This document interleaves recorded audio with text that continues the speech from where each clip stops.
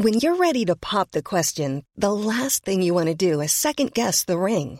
At BlueNile.com, you can design a one-of-a-kind ring with the ease and convenience of shopping online. Choose your diamond and setting. When you find the one, you'll get it delivered right to your door. Go to BlueNile.com and use promo code LISTEN to get $50 off your purchase of $500 or more. That's code LISTEN at BlueNile.com for $50 off your purchase. BlueNile.com, code LISTEN. Many of us have those stubborn pounds that seem impossible to lose, no matter how good we eat or how hard we work out. My solution is PlushCare. PlushCare is a leading telehealth provider with doctors who are there for you day and night to partner with you in your weight loss journey. They can prescribe FDA-approved weight loss medications like Wegovy and Zepbound for those who qualify. Plus, they accept most insurance plans. To get started, visit plushcare.com/weightloss. That's plushcare.com/weightloss.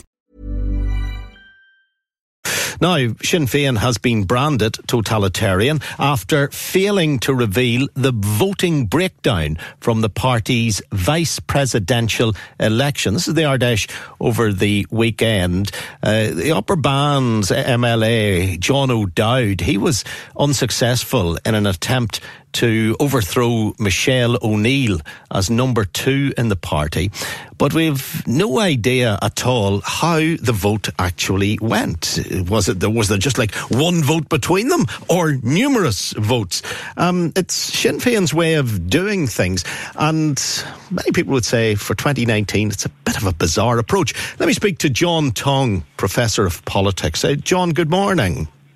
Good morning, Frank. Parties are well entitled, of course, to carry out ballads as they see fit, as they wish to. But it sort of sows a seed of disquiet, doesn't it? The people looking in tend to think, oh, there's something wrong there if they're keeping all that so quiet. Or is that unfair? No, I think it's perfectly fair. It was a very, very, very strange way to do business. I don't see the logic of it. Sinn Féin ostensibly is a democratic party which allows challenges to leadership positions on an annual basis. So John O'Dowd decided to throw his hat in the ring and challenge Michelle O'Neill. Now, that might have been awkward, and particularly once an election was called, there might be an argument for suspending the rules and calling off challenges during an election period. But once the contest was underway, I think you're honour bound to provide the result to party delegates, at least. I mean, I was there at the Ardèche, and it's not about providing information for the entertainment or enjoyment of academics or journalists or other curious people, but in terms of the party delegates, those who, put a lot of work and invest a lot of time into the party, I think they're probably entitled to know the results and to know what percentage of the vote Michelle O'Neill got and what percentage John O'Dowd got. It was a very curious contest because sometimes internal leadership contests can be good for a party because they make people think about what the prospectus is for that party. An honest exchange of ideas, an honest debate. But this time, no public canvassing was allowed, so people didn't really get to hear their respective ideas for the development of Sinn Féin. So, the contest was conducted in secrecy, and the count was enveloped in an even greater level of secrecy in terms of the result. So, I'm not sure that they would necessarily conduct business in the same way in future. I think there's an opportunity now for Sinn Féin to reflect and maybe have a different system. And I'm not sure you should necessarily have a contest where positions are up every year. I mean, once someone is put in post like Michelle O'Neill, maybe they should be used to be on a biannual or every 3 years have potentially a contest.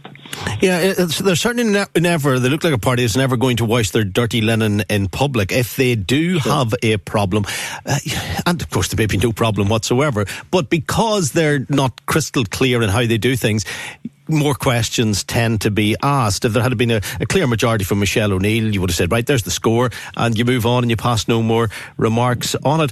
As for having no hustings, no social media debate, no vote for me, don't vote for her type run up to it, how unusual is that? It does sound like as if there's a big boss and that you have to do what the big boss says.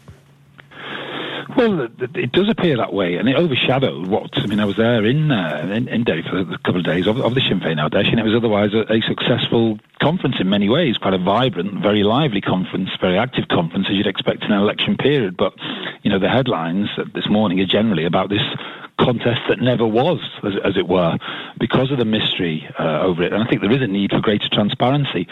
I mean, I'm not sure about the level of democracy, in other parties. I mean, the DUP's never had any sort of a leadership contest, but I think it's sort of old school Sinn Féin, where it was much more conspiratorial, given Sinn Féin's other links, shall we say. So I think it was a relic or a legacy of that, and I think in future, I think there's probably a need for greater transparency, which is not damaging for the party. If John O'Dowd wants to stand, and he's a figure of stature, and let's remember he's a candidate for Sinn Féin, then I think probably the party's honour bound really to publicise the result. I mean, maybe the party took the view that if the result was close, it would be rather embarrassing, and Michelle O'Neill could only get 55% of the vote compared to, say, John O'Dowd's 45%. And that's the problem, you see. The speculation won't go away because the result was never made public. And as I say, it's not about entertaining journalists or academics who might certainly some journalists might obsess about splits within a party. But I think in terms of at least informing the membership how it's gone, I think there's probably a duty there at least. What does it say about Michelle Gildernew, who's also a candidate, and the fact that she was with O'Dowd? And do we read into that she doesn't get on with O'Neill? Well, it's impossible to read anything into it. This is the thing, because we don't know what the basis of John O'Dowd's challenge was, and we don't know what the alternative perspectives he might have been offering for Sinn Féin was. Now, I can understand why Sinn Féin would not want a contest during an election campaign, and like I say, I think there would have been a perfectly logical argument for Sinn Féin to say, OK, there is a challenge here for the vice presidency, but under party rules, this is suspended because we are now in an election campaign. Okay? Because you don't want an internal contest, a divisive, potentially internal contest, when you're trying to fight seats. I mean, the Ardèche took place in Foyle, where Sinn Féin are trying to cling on for dear life. They've only got a majority of 169. So we don't know which of the other big names aligned with John Dowd, and we don't know what John O'Dowd was offering that would be any different from Michelle O'Neill. I mean, they're both committed Irish Republicans. They're both committed to Irish unity. They have put in lots and lots of work for Sinn Féin, and they're both popular. As the Ardèche, the conference showed at the weekend, they're both popular. They both got very good receptions from the assembled delegates. So it's one of the most bizarre sort of contests or non-contests that I've ever come across, to be frank. Another reason that they're in the headlines today is Alicia McCallion, who's also a candidate and who's a sitting MP. While she was out canvassing, she told members of her team to be confident knocking the door. Just tell the people you're not a debt collector. The idea that debt collectors might be coming to your house would be insulting to many people. But is there not a suggestion there that we've now got to a point where you can't open your mouth? Like, many's a person would say that, wouldn't they? Sure, I'm not a debt collector, or it's not the tech man. It's turn of phrase, or are people quite rightly insulted? I don't think this is a big fuss ought to be made about that. I mean, I remember donkeys years ago, and I was doing a PhD on the anti-poll tax movement in Glasgow, and I said to people, "Don't worry, I'm not the sheriff's officer, the Glasgow term or Scottish term for debt collector." It wasn't meant to be insulting to the people whose doors I was knocking on to ask questions about their payment of the poll tax. So I mean, you can see why a quip like that might go wrong, but I don't think it's got legs, that particular story. I don't think it's a big deal. I mean, whatever you view of Sinn Féin, they are products of the community from which they originated, and it's not as if these people are just parachuted in from elsewhere. I mean, they are part of that community anyway. So, yeah, I mean, I don't think it's too much of a story, to be honest, that one, considering all the genuine election stories that there are at the moment. Yeah, well, one final point to you, John. Over the weekend, the main headline tended to be Prince Andrew. Those who are trying to get their names into the news or get their policies across, well, they've been disappointed that they almost lost a weekend of it.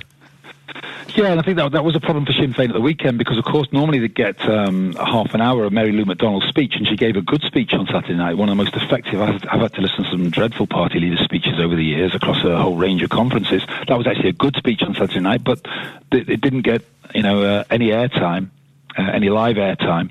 it was only covered by RTE in the South because of the rules pertaining to general or any type of elections in the North.